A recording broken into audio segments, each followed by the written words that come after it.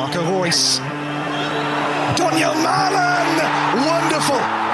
Fantastic from Royce. Jude Bellingham, that's excellent. Jude Bellingham, this is absolutely brilliant. Jude Bellingham! Absolutely magnificent. Reina, brilliant from the American. Just like that. On the best of clearances. Oh, what a volley! Mats Hummels! Brandt in for Haaland! Like he's never been away! The man in front of goal who is simply deadly. Hey, welcome to the BVB podcast. If this is your first time hanging out and listening, thank you so much. You can find us on your preferred podcast platform and YouTube if you search the BVB podcast. You can also follow us on Twitter and Instagram at the BVB pod, or if you want to reach out on email, it's the bvbpod@gmail.com. I got it right that time. I've messed it up so many times, but I flew through that. So on that note, that's huge. That I finally hit it perfectly, we have to announce that this is the final episode of the BVB Pop. You were so close. I was so close. Oh, no. This episode is out on April Fool's Day, so happy April Fool's Day. I didn't even know we were going that. Carver's just like, I don't know what's going on, and then I started to stutter. It's like, he just looks at me and he's like, yeah, that's right. We're done. Hope you had fun. Yeah. No, not really. We're just getting started. My name is Jake. Carver is with me as always. How you doing, man? I'm doing well. It's a very cold and gross day in St. Louis, but we have full capacity Westfalenstadion this weekend. So I am super excited for that. How are you doing? Pretty good. Speaking of full capacity, I went to, we've talked a lot about being in St. Louis. We're getting our MLS team. We had our MLS Next Pro game kick off their season, and I went to that game, which was a sellout crowd. Yeah. It was nuts, and they got the first win in league history, not only for them, but for the actual league, because it's a brand new league. So batting 1,000. Let's just go ahead and liquidate the team and be the best team in MLS history. I mean, no big deal. Winning right off the bat. Even we don't even have Berkey yet, but yeah. Soon we will. But yeah, enough about St. Louis. Yeah, full capacity crowd this weekend. Of course, we got a big game coming up for Dortmund taking on Leipzig. So that's mainly what this episode is going to be, is previewing that game. So it might be it's not the last episode, but it will be probably a shorter episode because we don't have any games to recap. There was coming off the international break, so we are going to talk USMNT a little bit, especially Gio Reyna. We're Americans, so we're pretty excited. We have a lot of American listeners. We're probably also excited too. So we're going to talk USMNT, maybe some World Cup. We have a women's update from the homie Adam Dorofsky. I'm just going to say it, Dorofsky, the German W. I'm going to throw it in there. So we'll get a women's update from him. And then we're just we got 7 games, final 7 games of the season. So we're going to give just a quick little run through of those. And I don't want to say the title race is on, but we're going to maybe calculate some points and have a little bit of hope. I'm hopeful. I'm not hopeful. Neither am I. It depends on the day, really. Yeah, Saturday, if we win, I'll be a lot more hopeful. But we'll be back next week going champions, baby. I mean, we should probably just jump right into to start previewing Leipzig. Yeah, which they've had quite the turnaround this season, and now they look like. I mean, they beat us when they weren't looking great, and now they're looking a lot better with their new coach. Yep, since the sacking of Jesse Marsch, their season has completely turned around, and they are looking like a whole new side under Dominic Tedesco, if I'm saying that correctly. He's a very young coach. I think he's like 36, but he is, again, really transformed this team, and they've lost just one single game this calendar year so far.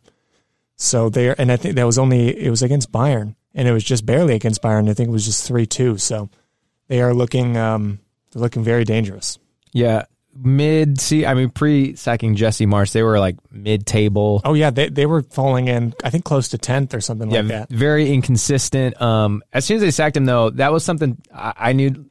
I was aware of, like, they're probably going to come up and come into the like Champions League spot. They're going to be a contender, obviously, and that's exactly what they've done. They're sitting in 4th now. The table, mid-table to the 4th is like really tight. They're tied on points, I think, with Freiburg. They have a pretty high goal differential, 27 goals. But yeah, they've just looked much better. And they beat us the first time, like I said, when they weren't looking great. So obviously it's going to be a pretty tough game. But as you mentioned, and we mentioned a couple times, sellout crowd, full capacity stadium, which is going to be just we can't lose this. It's going to be nuts.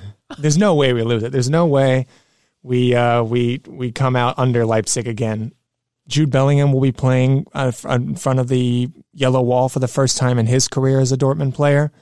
I think Haaland has played in front of our stadium that's at full capacity, maybe like 4 games.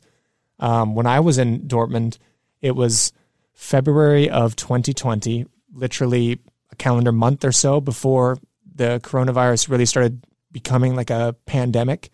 And Haaland was playing then, but I can't remember too many games after that he played, because it went into lockdown. So this is going to be exciting for the fans. It's going to be exciting for the players to play in front of such a beautiful atmosphere.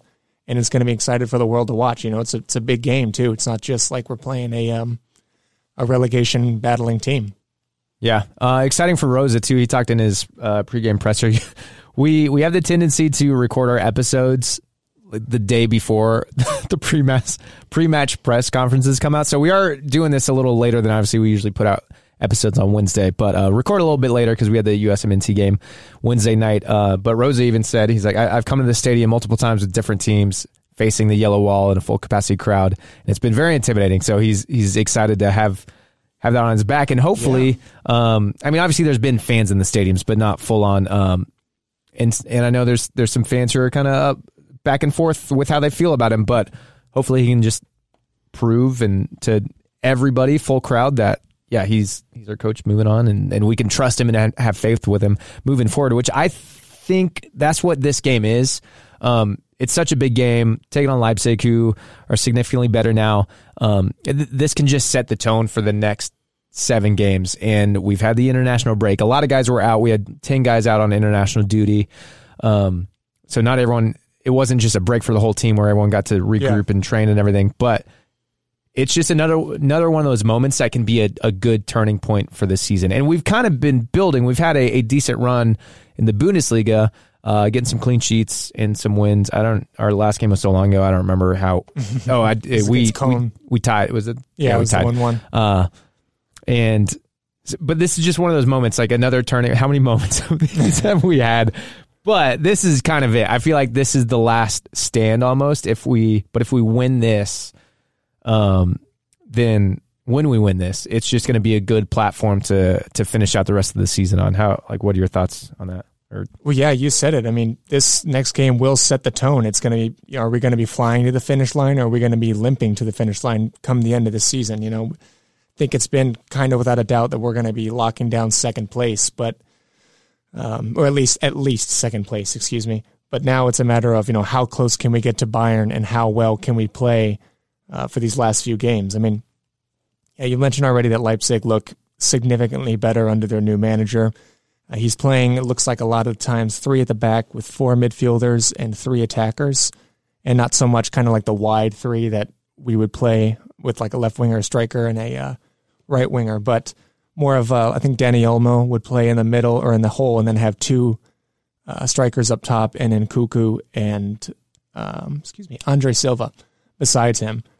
And a lot of their plays or build-up comes through Kevin Campbell. I don't know if you know Kevin Campbell much, but he used to play for Dortmund, actually. I think it was only maybe 2 years, if that. But he's grown to be a lot better of a player at Leipzig, and a lot of the possession runs through him. And as they progress up the field, it looks like a lot of times their attacks are going through Angelino. That provides the numbers in attack, and through the wings, he brings in a lot of great quality in those wide areas. So I don't know who's going to be able to match up against Angelino. And we have, 4 injured right backs at the moment? Meunier's out, Paslak's out, Moret obviously is injured. Who else? I mean, Chan, I guess, is a right center back, but I forgot about all the injuries in that position, because we're going to talk about injuries in a little bit, but I was thinking optimistically, like, oh man, do we have a lot of guys back? And then I just forgot how many people in that position are out. But yeah, so I mean, a lot of their build-ups again. So they'll have the 3 at the back, and then Campbell will kind of come back for a 3+1, and then he'll channel it up and give it to Angelino as they move up the field. And that's whenever he's able to either whip in across to players like Andre Silva, who's very deadly in the air, or kind of do some back and forth with Nkunku, because Nkunku's been, I mean, in my opinion, their best player this season. He's incredible in pretty much every aspect in attack that you could think of. He's, not only a very solid finisher, he's got plenty of goals this season, but I mean, not to mention his handful of assists as well, and his playmaking ability, his dribbling in tight areas. I mean, he sent us for a few hot dogs in Leipzig a few months back. I remember watching him. He was terrifying to watch when he got into our third. But yeah, I mean, so we got a pretty good sense of, what their game plan is usually like, but it's just a matter of how we're going to be able to match it, Yeah, on the Nkunku note, I knew he's been getting a lot of hype lately, and I get it, and he's been playing well, and a lot of it is the team has been playing well, and I don't mean that to belittle him.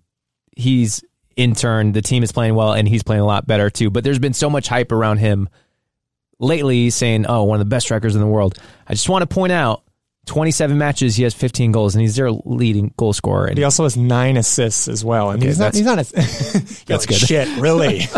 All right. I'm not. But he's not like a pure out and out striker. Again, he's a lot more of a playmaker. He can play on pretty much either wing, and a lot of times also in the hole as well. So him and that combination of him and Silva up top are very, very deadly. And I mean, Leipzig already are known for having, the quick playing style and intense attacks, and on their day, they're one of the most deadly teams in Europe.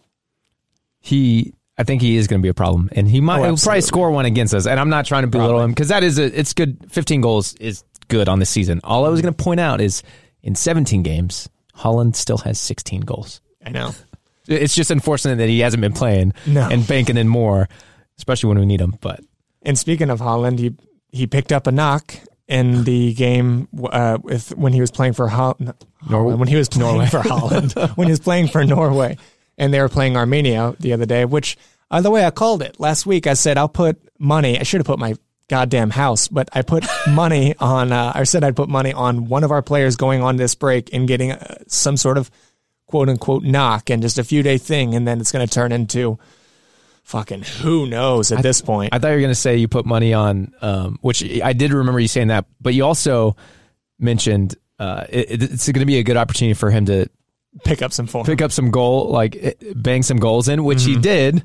He got 2 in the first half of the game. I mean, Norway scored 9. It was just insane. But 2 in the first half, and then he was taken off at half. That injury. Yeah. I don't know if you saw some of the photos of I didn't watch the game, but his ankle.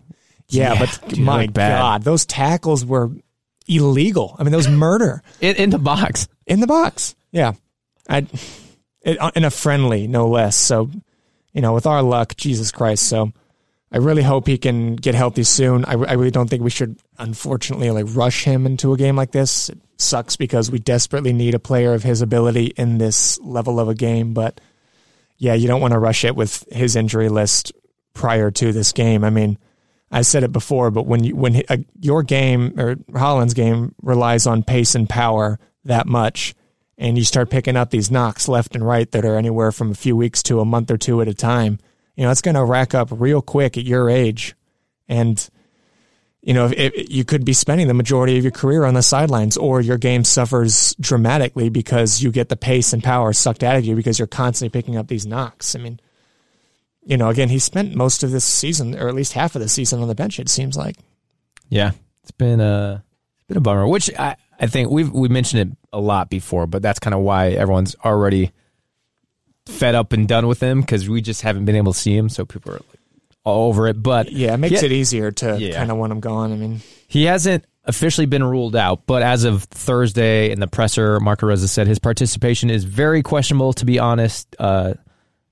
Said on Thursday, Erling is always very optimistic, but the foot is big, swollen, blue. We're working on it, but there's a big question mark. So if it's that swollen on Thursday, he's probably going to be out. And muscles take longer to repair than bones somehow, because the human body is full of wonders. And, so this could be something that unfortunately is going to last quite a while, which, no surprise there, I guess, given our injuries this season. Until you reminded me that we still have more injuries. We do have some people back, though. Looks like Royce should be back. Yes. Yep. which he's going to be huge. We could have really used him against in the other game against Cologne. We know we really need someone to be able to have the vision and intelligence to break those initial pressing lines. And I know Leipzig are a team that likes to press pretty high, so he's going to be very much needed. And also, he's got a good record of like really shitting on him, which a lot of our team usually plays very well against Leipzig in general. But yeah, he's going to be a huge addition to the team. And Hazard, I guess I didn't see this, but I heard about it in the presser today. But Hazard, I guess, got a knock during the international break, so he's questionable. He said he looks good and he's training, but I don't know exactly what his injury was. But he's could possibly be in. Besides, and then Hummels should be back too. I know he was taking a while to recover. He'd been on the bench the last couple games, but hasn't played. Probably a slow recovery from COVID, but he's possible. We know Akanji is in. He was playing over the international break. So Zagadou is back in full training. Okay. I doubt he plays Saturday or Sunday, but maybe in the next week or two we can have him come at the end of the season. We could always use more defenders at this point, especially with Schultz being injured. We really don't have anyone to play on the left or right. So we don't usually do like full lineup prediction, but do you have I want to get your take on a lineup prediction, how we might line up Saturday. Oh boy, put me on the spot here. Because Reyna is also healthy. We're going to talk about USMNT and how he played. But he played every game. He didn't start. He played like 30 minutes each game. But I think that was kind of just easing back into form. Although he played 90 for Dortmund last week, just kind of easing him into things. My only concern with him is he played so recently. They just played last night, and then he's got to fly back. So yeah. Take some time to rest and get ready to go, but I think he should be good. I would. So my prediction would be a 3 at the back because, again, we don't have any fit right backs at the moment. Wolf could play right wing back, but there's no way he would play, that deep as an actual right back. So we'll probably have Akanji, Chan, and Hummels as our back 3, with Guerrero pushing up a little bit further on the left side, which hopefully that'll help him in his form. I've mentioned last week that he's really struggling a lot this season, but I think given a little less defensive responsibility, he'll look a little bit better. And then probably similar to what we've been seeing of Witsel, Bellingham, and then Dahoud's back as well. Oh, yeah. And then up top, you could have, if Holland's not there, Royce and Malen maybe? It'd probably be like a 4. Oh, or not a 4, a 3-4-3-5-2 almost.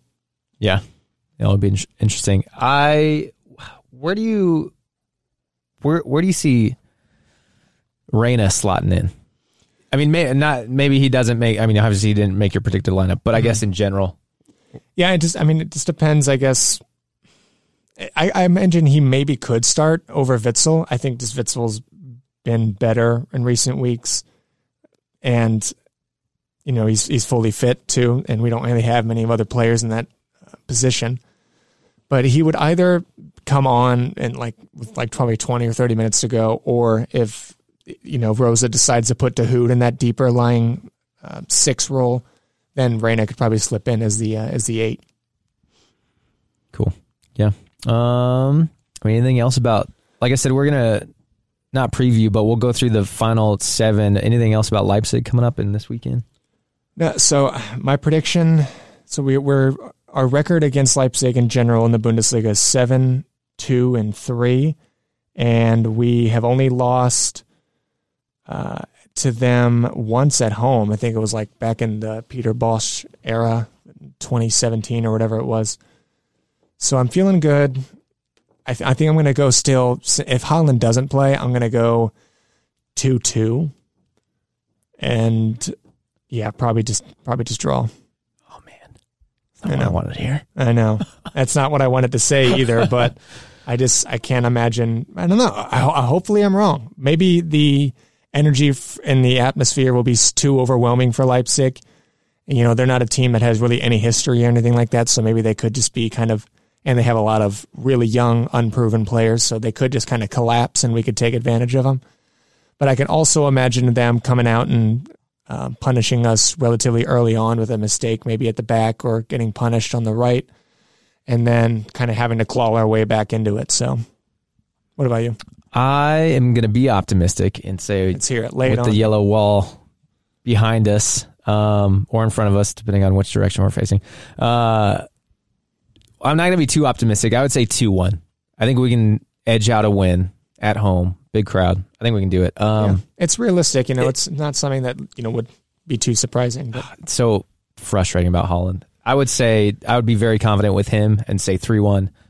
It's just such a bummer. And we need to see Malen produce. I mean, but I can bank Royce coming back and getting a goal. Me too. I was going to say, I can't imagine Malen netting one in this game. Leipzig's defense, I would imagine, kind of eat up players like Malen, not the strongest, and they have pace, and they have plenty of strength, and he can be kind of easy to push off the ball at times. So I can't imagine him netting one. But I can imagine Royce getting one, maybe Dahoud. I can also see, this was going to be a transition into the U.S. men's national team, but Gio Reyna coming on, getting a goal that he didn't get in the international break, or at least getting 3 assists, because he looked so good. He did look pretty good. Yeah. I mean, if anyone, I guess, hasn't seen it already, go online and look at the incredible run that he made against Mexico when he came on.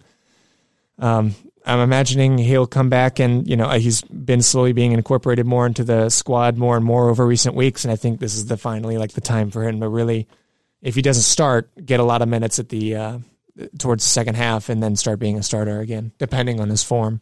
Wait, for Dortmund or for US men's for team? Dortmund? Okay. Yeah, for Dortmund, yeah. Because I know he did. I was wondering whenever he didn't start either of the 3 games for the U.S., and I was wondering if maybe Dortmund had talks with Berhalter and the men's national team, and they're like, "Hey, you can't play him much because we're very cautious, of his medical issues at the time." Yeah, it's interesting because he just had played 90 minutes for Dortmund. Mm-hmm. But at the same time, it's 3 games in about a week-long period, so it's a lot of games back-to-back. And then I guess in Mexico, he got a lot of the team and staff had some kind of stomach bug, and I guess he was really affected by that. But then he also came on and played that game too. Yeah. So it's kind of weird. But I would have liked to see him start, as far as just me being a Gio fan, and I want to see him tear it up. Which we saw him tear it up when he came on to play the final 30 minutes of each game. That Mexico game was so frustrating, which is crazy to say. I mean, I've heard a lot of USMNT fans in other podcasts and be like, everyone's frustrated. We didn't get the win at the Azteca. We've already transitioned, by the way. We're kind of, that was a weird blended transition, but we're full on USMNT now. Talking about Gio, though, it's going to be a little back and forth with Dortmund. But it's funny to say that we're frustrated and upset with getting a draw at the Azteca, which never won there. Mm-hmm. And we looked like we should have won that game. And I know Mexico hasn't really been up to scratch with what they usually are, and a lot of the talk is their fans are frustrated with how they've been playing. So playing at the Azteca isn't even as difficult as it used to be, because it's not as much of a hostile environment. But the thing that was so frustrating for me in relation to Gio is him making that run, which was incredible. And the most beautiful thing ever, he worked it basically like a complete box-to-box run. He sent 6 Mexican players flying in all directions, just breaking everybody's ankles. Confirmed. Just insane. The frustrating thing is he had to do that because nobody was showing him anything. I'm glad you said that. I thought at first you were going to go with he should have passed it, which very few people, but some people said online, he should have passed it. It's like, to who? There was nobody there, and that was kind of, at least in the second half. I know we had the option with Christian Pulisic, should have scored that goal. It's still, granted, it's still it's a tough shot, but that's something you would expect him to put away. 9 times out of 10 he does. But besides that, and then there was one other chance. The chance it was a great not cross, but like a ball in from the back line that Gio cut back to. It was Jordan Pifak. Pifak, yeah. Who had arguably a worse miss. Good Lord. That was insane to watch. I mean, frustrating in all different ways, you could say, for that game. Not only we should have pulled out from the win, but Mexico already is just an incredibly frustrating team to play against. especially as an American. I mean, just, my God, the way they just are constantly throwing passes back and forth between their center backs and not making like any progressive runs or taking any chances. So you just have to sit there and weather the storm for like 70% of the game and, stay concentrated and really just try to suppress Mexico as much as you can, which is just, it's so frustrating. But, the team played well. At least well enough to get some sort of results out of this. And it should have put a few away. Yeah. It's good that we're frustrated that we didn't get the 3 points out of it. Great to get the point, and that did help. It helped a lot in this window. It's kind of what we needed. It's like if you were to look at this window, you probably wouldn't expect to get a point out of the Azteca. So it's good that we did. But I remember I was texting my brother about the game, and I was just like, it was so bland almost. I feel like we didn't create because we didn't. And he was like, oh, but that chance by Gio and his awesome run. I was like, yeah, that was it. Like that was like I didn't feel like we created a lot besides that. And I guess my point back to the Gio thing, it's like we just didn't show. People weren't showing enough. They weren't around enough. They weren't. I don't know. The attack for the men's national team has been a big struggle for as long as I could remember. I mean, we've been looking for a decent striker since before 2014, and even then, I mean, years before that, I started really only becoming like a really big soccer fan after like 2010 or so. So I don't even know who much we had before that. But it's just really tough for us to get things going in attack at times, and especially whenever you're playing against a team like Mexico that doesn't take any chances. I mean, they had 63% possession. The U.S. sat back with 37% possession. So it was just, all three of these games, were pretty frustrating in attack, even though going into the next one against Panama, we looked a lot better. I just think Panama were a little bit more easy to break down. And we came at it with a whole different look in attack with Ferreira instead of Pepe, Mm-hmm. And Ferreira kind of plays as a false nine, and I think that does a good job of opening them up, different defenses. I think, so on the striker note, we obviously we don't have like a star striker. We don't have someone who can just turn the game and score. Mm-hmm. They can put it at their feet and they can run with it. No true finisher, really. We really don't have one. And that's why I like the Ferreira thing. I like him playing because it's almost like you said, play like a false nine. It's like maybe it's hard to set that strategy when in these international breaks that are like really small windows and really create that and groove that system. It's kind of hard to do, but at the same time, it's like, well, maybe we should try it because we don't. I don't know. It seems like the true out and out strikers like Pepe and I don't know. We just haven't been able to. That's such a frustrating thing. And then you rely on not having that go-to guy, and then you rely on Reyna or Pulisic to create a lot, which is not a bad thing, but there's just not that option to send it to up front. But we did bang in 5 against Panama, and that was a fantastic seeing Christian for his first hat trick, fired up, yelling at everybody, fighting everybody, trying to fight everybody. It was really cool to see, and that kind of pretty much secured it, especially getting the 5 or 4 goal win, scoring 5. Definitely was helpful. There was a handful of really good standout players in that game. I already mentioned Ferreira, but Ferreira's really growing on me. At first I was pretty unsure about him, but the more I watch him for the men's national team, I don't watch MLS much, but he looks like he's slotting himself really well into that squad. And if Pepe doesn't really start to produce the numbers that we think he is in the coming year or two, Sargent's been kind of in question as well in recent months. I think that position is still definitely open for him to slowly insert himself into if we can't find other options. But Luca de la Torre, also looked phenomenal. I think I haven't seen him play much at all, but he looked so smooth on the ball, and he was very composed as well. He just looked like he was a veteran in that midfield. I think he played one game in the last window, or it might have been the previous window before that, but he's a guy who, I don't remember where he plays, but it's not one of the center mid. His club team. Yeah. So I think it's I don't watch, know too much about the club, but I think it's Heracles, which is in the Dutch league. Yeah, so not one of the big leagues. So I don't even know how to find the Dutch league. It might be on ESPN Plus, but I've never seen him play. I've never sought out to watch. But every time he has played, he's looked so good, and he looks like such a small guy, but he can run it. Like he's so smooth, and he's looked really great. Of course, McKinney's out, so I think we get to World Cup. Fast forward. If everyone's healthy, I mean, it's going to be Adams and Musa and McKinney, but he's a great option to have in there. Yeah. Anthony Robinson as well looked great all 3 of these games.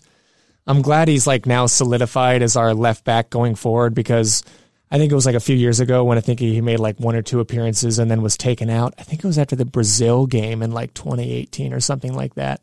But ever since then, he hasn't really been in our squad much, and I always wondered, I'm why? We don't really have a left back. At the time, we're playing 35-year-old MLS players like DeMarcus Beasley. And now that Anthony Robinson is, finally getting his opportunity, he's really taking it. He's becoming a staple in our back 4. Yeah. It's another situation, though, where I think he made a lot of runs, and then you kind of get to the end or the final third, and it's kind of missed out on options. Because he's great at running with it, and he's so strong, and he's got a lot of good technical ability. And like I said, he's got the stamina of, I don't know what. He's running all goddamn game, and he's sprinting as well, and so he's got a great work rate and good crossing ability too. He's looks like he's usually creating a lot of our chances if Pulisic is kind of slotting more into the center role at times. We still need a player that attacks kind of on the wings, and he's really providing that. Okay, I'm going to throw, I think I texted you this hot take. I'm going to loop it back to the striker situation again, because, you mentioned it's kind of there for maybe Sargent to come back in. That position is in there for anyone to come in. It really Nobody has done anything with it. And I texted you this hot take.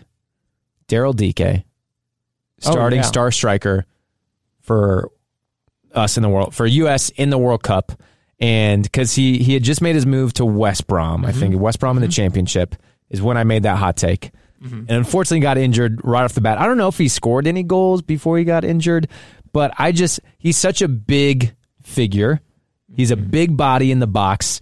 When he moved to, where did he go to last year? At Barnsley, and he started banging in goals. Yeah, and 9 goals in 13 games, and what a lot of people say is arguably the most competitive league in Europe, the Championship in England. I just think he's personality, and he's the type of personality and the type of athlete to be, and he is a big body, be physical, especially now playing in the Championship. I think that's a good league, and it's a good league for him to develop in. That when we get to the World Cup, if he gets a chance, he can be such a presence in that box that it will open things up and create more. And he is a target. Like when you Pepe was the one game where he scored a brace and he did great. I don't remember the game, El Salvador or something, but when he made his debut and scored and got an assist and did fantastic. But we haven't seen much since. And then Ferreira is just he did score in this last game and he does really well, but he's not that big figure. And I think if Daryl can get back and get healthy, he can still be that. He just needs to. It's really unfortunate that he basically had no part in these World Cup qualifiers, so he really just has to show it in the Championship. But I'm sticking with that, and I think he can be the guy, especially that it's still up in the air. It's still up for grabs. Yeah, it's going to really just depend on how his first season ends with West Brom. He's played, I think it was 2 games, and then picked up the hamstring injury, and he's been injured since. And so it's just going to be a matter of if he looks decent those last few games of the Championship, and then also the first few months of the next season. But it's a little concerning too about which team he's at. West Brom is known for being a pretty big, at least from my understanding in recent years, or at least a few years back, a team that really is parking the bus, and they're not much of an attacking team. And also they have Steve Bruce now, which he was a disaster at Newcastle. So I hope Daryl Dike can perform at West Brom because, yeah, he's someone that I do rate highly as well and think he could very well slot into the striker role. But the same goes for Pepe, too. I was kind of concerned about his move to Augsburg. I think it's huge that he went to the Bundesliga, and I'm very happy for him. But also, Augsburg have been in a relegation battle, which seems like all season. And if he got relegated, I just wouldn't want him to turn into like another Bobby Wood, if that rings any bells. He played in like the second league in Germany for a few years and then didn't really produce and just kind of bounced around Europe and then I think back in the MLS now for something like that. Yeah, do we have a striker who's not in a relegation battle? I mean, DK is not, but West Brom's been fallen. They got relegated out of Premier League last year, and they've just been fallen. It has not been great. Norwich are going down with Sargent, that's for sure. I'm blanking on other men's national team strikers at the moment. Ferreira he can't get relegated because he's in MLS, so he's in a good position. But Dallas was not great last year. No, I think they've done decent to start the season, but yeah, I don't know. It's interesting. Your thoughts on Costa Rica game? Just the last thing I want to say about the Panama is it's frustrating we couldn't get a clean sheet. That would have been. That would have been technically, or I almost said 2 clean sheets in a row, which would have been nice. So, and I imagine Zach Steffen was pretty pissed. He looked pretty frustrated right whenever that went in the 86th minute. But yeah, Costa Rica, that was a whole different beast, man. I mean, they put on a handful of players that were like 18, 19. I mean, they're number 9. I don't know much of anything about their players because they were making debuts and they were like 17 years old. But I mean, they came to play and they really did a number on us. That was nothing short of just a really good learning opportunity for that game. Yeah. Yeah, they were great. Like, we could not cross the ball in for anything. They were everywhere. Like they were like winning every challenge, blocking every cross. Like it was nuts. And that the goal, we had the goal chance. I don't remember who it was. I don't remember who shot it, but there was this shot of their keeper Neves came. Pepe. Was it Pepe? Yeah. Neves came out and he's getting back, like struggling to get back in front of the goal, and they just had 5 dudes in front of the goal.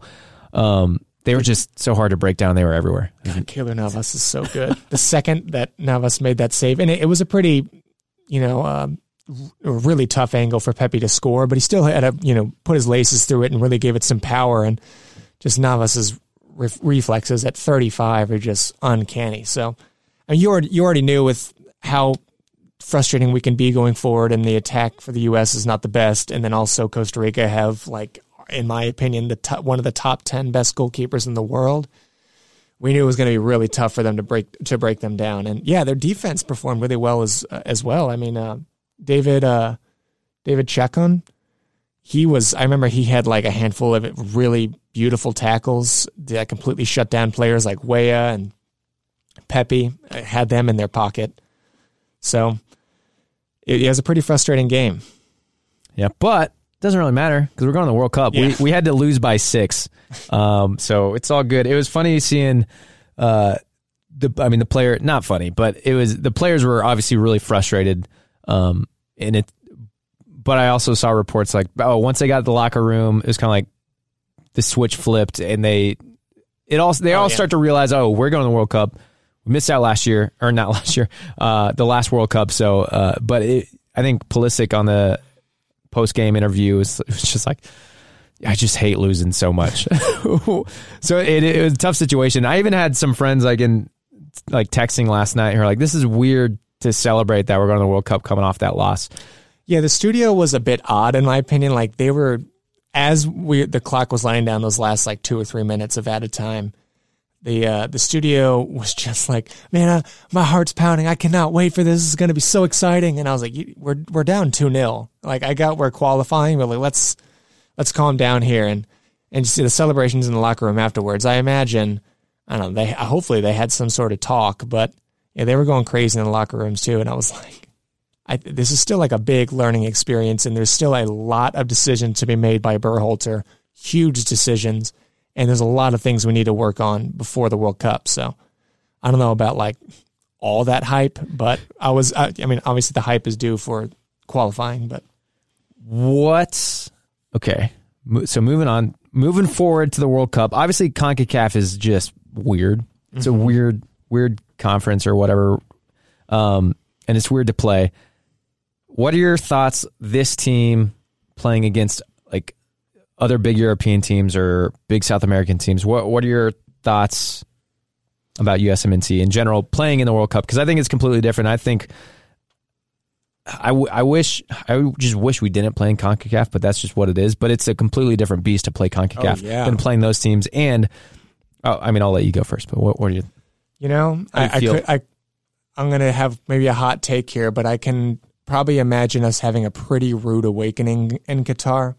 I think Greg Berhalter is kind of way over his head still with this squad, and I think we're going to get pretty exposed, and we're not going to have near as good of a run as in 2014. But I would imagine we probably get like one win maybe, and then either two losses or a win, a draw, and a loss, and get knocked out and not make it to the knockout stage. All right, bummer much. So, I mean, okay, this is the first time we've done like a USMNT where we've featured you. So we're not trying to be USMNT experts. I'm not, at least. Carver is over here doing his thing. I don't know. Carver, are you a USMNT expert? I mean, I've followed them pretty, heavily. I didn't grow up watching them too much, but since 2014 or so, I've become a pretty big fan. They're like the second team behind Dortmund that I do follow. Yeah. I don't know where I was going with that, other than there's other like legit USMNT podcasts out there. But scuffed. So all I was going to say is I'm kind of optimistic in the sense. Well, I've not always agreed with Berhalter, what he's done. I don't know if I'm in or out on him. Just kind of depends on the day and the window. Yeah. I haven't agreed with a lot of his decisions. But I feel that this team, in your individual European experience, I think they can line up against a European team decently well. I don't know if I have faith in Berhalter, like going up and what his tactics might be, but I trust the individuals to put on really good performances and feel a little more in their elements and not be intimidated, knowing that they play in the top leagues consistently. They maybe play against these guys consistently, but then again, we're not playing in the Euros. We're not playing against European teams. We've always struggled against Ghana. We've always had that's been a team that it's difficult. And then South American teams is going to be a thing too. But I think in those moments, say we come up against I was going to say Germany, we're going to get what? That's not going to go well. But you know what I mean? I kind of have some confidence in the individual talent and them being able to step up in the moments. It is like the question that American fans have been asking since 2014 is like, can this team compete with the Germanys and teams around the world that are regarded as, like the top 15 in FIFA rankings. But, those same people have to really take a good look in the mirror and be like, we're not beating the Trinidads right now. We're not beating the Costa Ricas that have 17-year-old debut players. I think we just still need a real look in the mirror and like a reality check of let's take things slow and one game at a time, which I know Berhalter has really been throwing that message around in the last year or two is, taking it one game at a time. But it's a long project. Since 2018 when we didn't qualify, we knew this was going to be a long overhaul and rebuilding phase for the way that we do things in this country. I mean, the pay-to-play model has been like the thing, the way do you get into soccer, and thankfully we're just now starting to battle that in a few different areas around the country. But, it's just going to be a lot more time until we can start to compete with teams like that. So do you think playing against not being able to just put away the CONCACAF teams is an issue, and that's where we're going to get like a slap in the face when we play in the World Cup? Or do you view CONCACAF as a different thing? I don't know. I just think it's like a big tell of, are we going to be able to compete against those other teams? And if we're struggling in a lot of areas and around these teams of, Costa Rica and or teams like Panama, which we wiped Panama, but those kind of countries. But not the first time. No, not the first time. And Canada is still looking clearly better than us in recent months too. I just think we really need to still put our head down and focus on completely remodeling the concept of soccer in this country. Yeah. it'll be interesting. And then the draw, I mean, by the time you're listening to this episode, the draw might be out, so we'll know who we're playing really soon. Well, by the time you're listening, Carver and I have no clue at the present moment, but I think it's Saturday at 11, if I'm not wrong. I think it's Friday at 11. Friday 11 Central Time, 12 Eastern. So, yeah. But we are going to get back into some Dortmund stuff, unless you have anything else about USMNT. Nope. I thought Gio looked good, and that's good for Dortmund. We're going to take a quick break and throw things over to Adam for a update on the Dortmund women's team. Hey all, Adam Dorowski here with another update about the BVB women's team. So the women's team was in action on Sunday against Teutonia Landstrop. Now, the last time BVB had faced Landstrop, they won 15-0 at home. So unfortunately, this time the match was not broadcast. So we missed a lot of goals, though, because the women won 14-0, meaning that over the two matches they scored 29 and conceded 0, just an absolutely absurd number. Now, the last couple of Dortmund matches were canceled because of COVID infections in the team, and there are still many lingering absences from that. So there were some interesting personnel changes for this week. Midfielder Louisa Bergman found herself as the starting goalkeeper, and she was forced into action to make one save that I know of. I don't know how much more action there was. I assume there wasn't much in a 14-0 match, but I do know that she had to be called upon to make one save.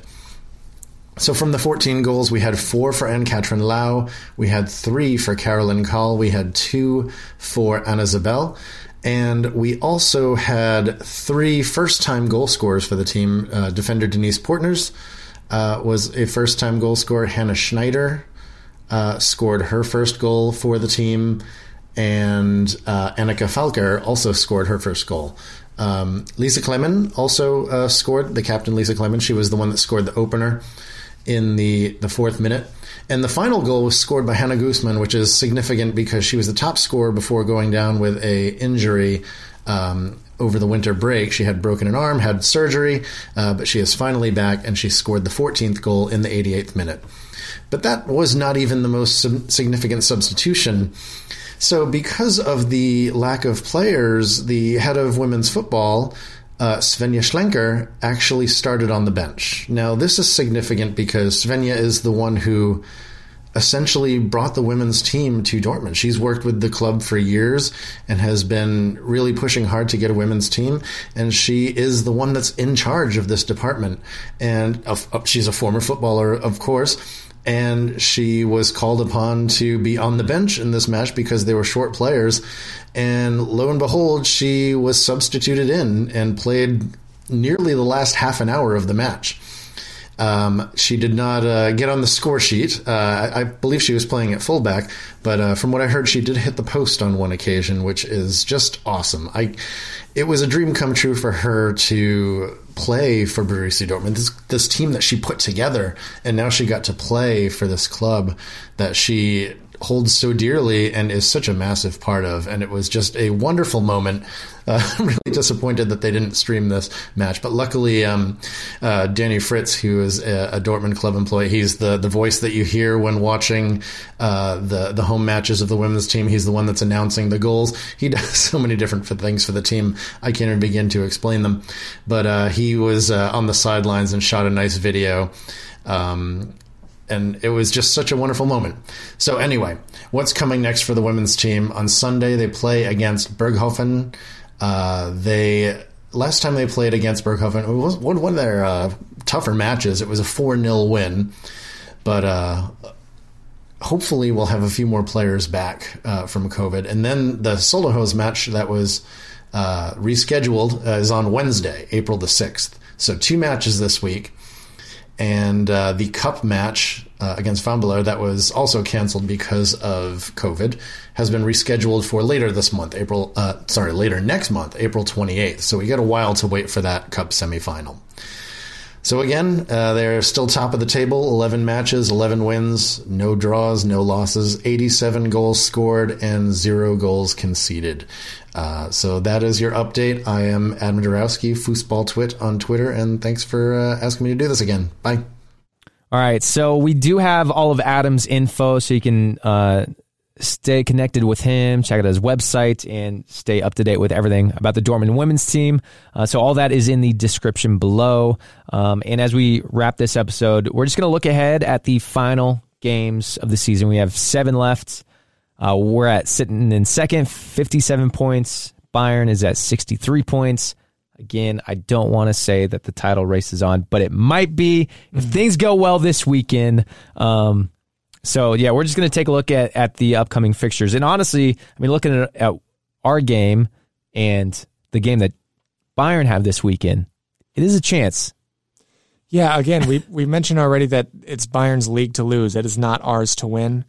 And when we say things have to go well this weekend, we're not only talking about us pulling out a victory against Leipzig, but also Bayern dropping points, which close to never really happens. But these last 7 games, if you're comparing, both Dortmund and Bayern's schedules, I would argue we have much of a easier last few fixtures. I mean, Bayern have Freiburg, and that is at Freiburg this Saturday, and then they have us in a few weeks, and then they end the season with being away at Mainz and then away at Wolfsburg, which I think that's 4 games that's going to be pretty darn difficult to compete against. And meanwhile, we have Leipzig, and then we have Bayern. But after that, we have Bochum, Greuther Fürth, and then Hertha Berlin. And Hertha is going to be at home. So, we have 3 teams in a row that are, again, going to be in relegation battles. But in December, we had the exact same thing. And we were like, yeah, this will be an easy 9 points. We're very optimistic at the end of 2021, and that did not go well at all. So 21 points to compete for. I'm going to predict that we get 16 of those, and we just come up pretty short at the end of the season. So, okay, I want to run through these individually. Leipzig, you already said a draw. Mm-hmm. At Stuttgart. I think we pull away a win. Wolfsburg. Win. Bayern. Loss. Bochum. And that's at home as well, so we're going to win that one. At Fürth. And then hopefully we win that one, and then I would either argue probably a win or a tie against Berlin at the end of the season. So 16 or 17 points. So, okay, I pretty much, I think I'm optimistic and say we beat Bayern, but I also feel I don't think we're going to win the last 3. I think we'll at best we'll draw at Fürth. And so I don't know where my points are, but that's where I'm sitting. That's pretty ballsy, given Fürth is dead last in the league, and they have. Well, did we draw them last time, or no? We beat them 3-0. But it was okay. But it was like the worst 3-0 you can imagine. I don't want to stroke us too much in that sense, because we won 3-0, but we had Haaland on the field and a handful of we didn't have many injuries at the time, and we still looked really rough that game. But I think we can go away and win there. It's just our biggest struggles are going to be this weekend at Bayern, and then potentially Stuttgart as well. Yeah. If this weekend goes perfectly, like we beat Leipzig, and we get some good, I don't know, good momentum going. Momentum. Mm-hmm. I didn't want to say momentum because then we'll lose the next week probably, because that's what we do. But I think the big thing is, this is the best weekend to see Bayern drop points. Mm-hmm. Because they have Freiburg, so that's like our best chance. And then if they beat Freiburg, then it's a matter of them losing at Freiburg and at Mainz, which both 2 very defensively solid teams, and they both pretty much never lose at home. And Bayern are away for both of those games, so that's 6 points right there. But that's a big ask for both of those teams to pull away wins against Bayern Munich. But if a miracle happens with those 2, and then we can somehow pull out another miracle and win against or at Bayern, who knows? But I'm going to go 16 out of the 21 points, and it's coming in second. All right. Well, we said it was going to be a short episode, and we went about our normal time, so that's good. I guess because I said we didn't have anything to recap, and then we recapped all of USMNT, so it's fine. It's fine. So that's it. Again, Dortmund this Saturday, 11:30 Central Time versus Leipzig, and then I'll probably be watching we're Saturday, and then Bayern Saturday morning, 8:30. I'll probably be watching that too, and I know all the Dortmund fans are going to be watching it because they all feel like we've already signed Nico Schlotterbeck, which I wish that was true, but me too. I'm not gonna hold on to that hope just yet because we've seen what happens. Everyone should go and watch this game this weekend. It's a sight to see, to have all the fans back, and I imagine we're gonna have some mind blowing choreography going on with the South Stand. Having all 81,000 fans there. Or at least however many home fans. What is it, like 70-something thousand? But yeah, very, very excited. Thanks again for hanging out and listening. You can find us wherever you listen to podcasts and YouTube by searching the BVB Podcast. Make sure you follow us on Twitter and Instagram at the BVB Pod, and email us thebvbpod@gmail.com. But don't send us like spam. Send us some fun forwards or something. Did someone send us spam? I don't know. No, nobody emails us except Google and Instagram. That's funny. You guys got a new message. Yeah. I mean, it's fine. If anyone doesn't have social media and want to email us for official business inquiries, you want to send us money? Perfect. Send us an email. Which, speaking of business inquiries, we will have another announcement in the coming weeks, but we will be having a really fun guest on in the coming month. Yeah, I don't know if we should tease that or not, but here's a tease. We got an announcement. We're going to have a fun guest sometime soon. Yeah. We'll give more details later. So on that note, bye. See ya.